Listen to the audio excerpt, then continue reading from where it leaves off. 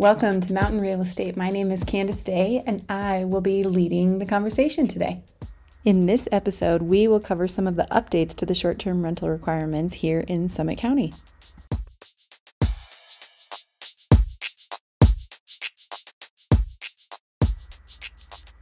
So, Summit County has been doing a lot of research and has come up with a proposal for how to modify the short-term rental regulations in the unincorporated Summit County areas. So this is outside of town of Frisco, town of Silverthorne, town of Dillon, and then Breckenridge has their own requirements. So within unincorporated Summit County, what they have done is broken the regulations into two areas. So they have resort zones and neighborhood zones. The resort zones cover Keystone, Copper Mountain, unincorporated areas within Peak 8 in Breckenridge, and Tiger Run Resort on the approach to Breckenridge. In these areas, there are no changes to the short-term rental regulations. They allow 2 guests per bedroom plus 4, which is pretty generous, and they have no limits on the number of licenses. So these areas are basically untouched from what we're used to for short-term rental regulations.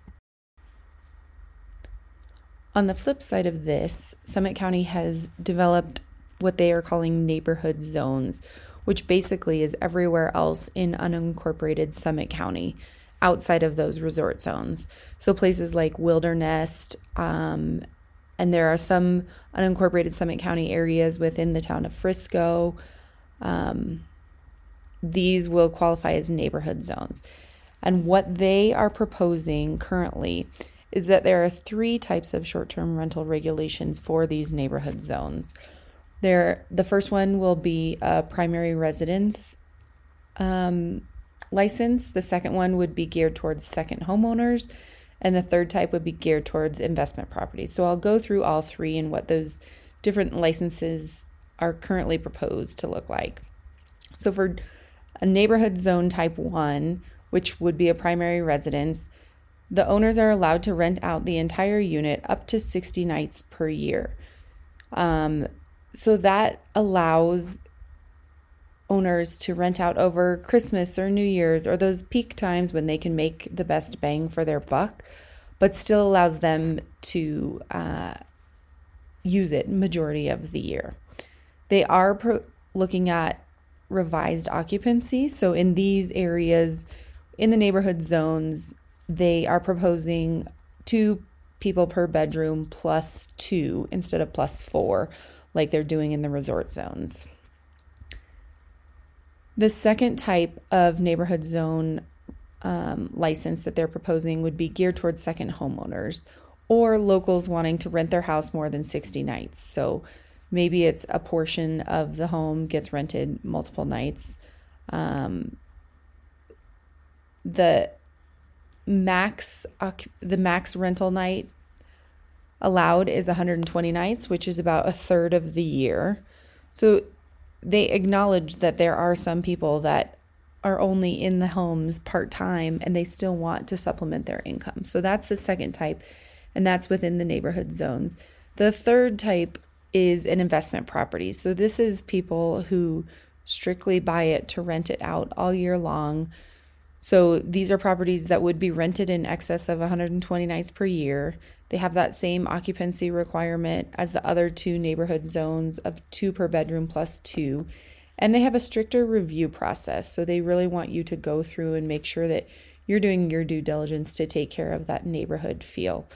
They did mention that the resort zones are like 65% of the housing stock and neighborhood zones are 35%.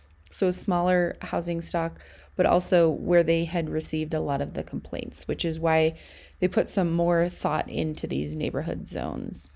They did mention that they want to increase fees to at least cover the cost of administering these programs. And then the last piece they discussed is how to deal with the existing short-term rental licenses that are already located in these neighborhood zones.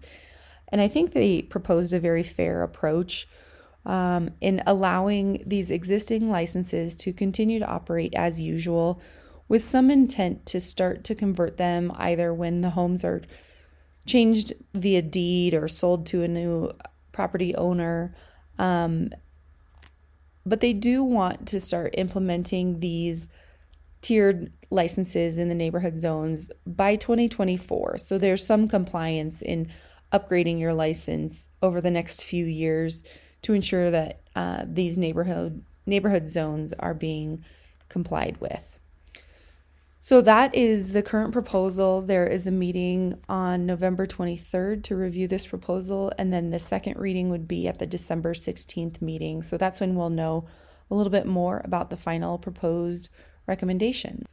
I would also be remiss to not cover what is happening with the Lease to Locals program in Summit County, and it's the same program that's taking place in Breckenridge.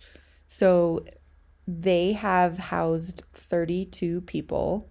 They had a goal of converting at least 15 units early on ahead of the ski season, which they have met. They have 16 units. When I heard that, I thought, well, that seems very... But the more I thought about it, that is 3 staff at 10 different businesses that are now really making a quality delivery to their customers that they would otherwise be struggling with. So I think the program is fulfilling the intent. The county has paid about a little over $200,000 in incentives total. It really depends on the size of the house for what you can qualify for.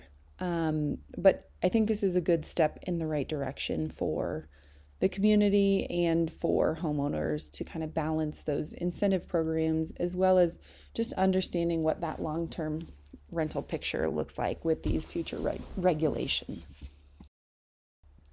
So if you have a property in Summit County that you typically short-term rent and are interested in learning more about the programs or the future regulations, feel free to reach out to me.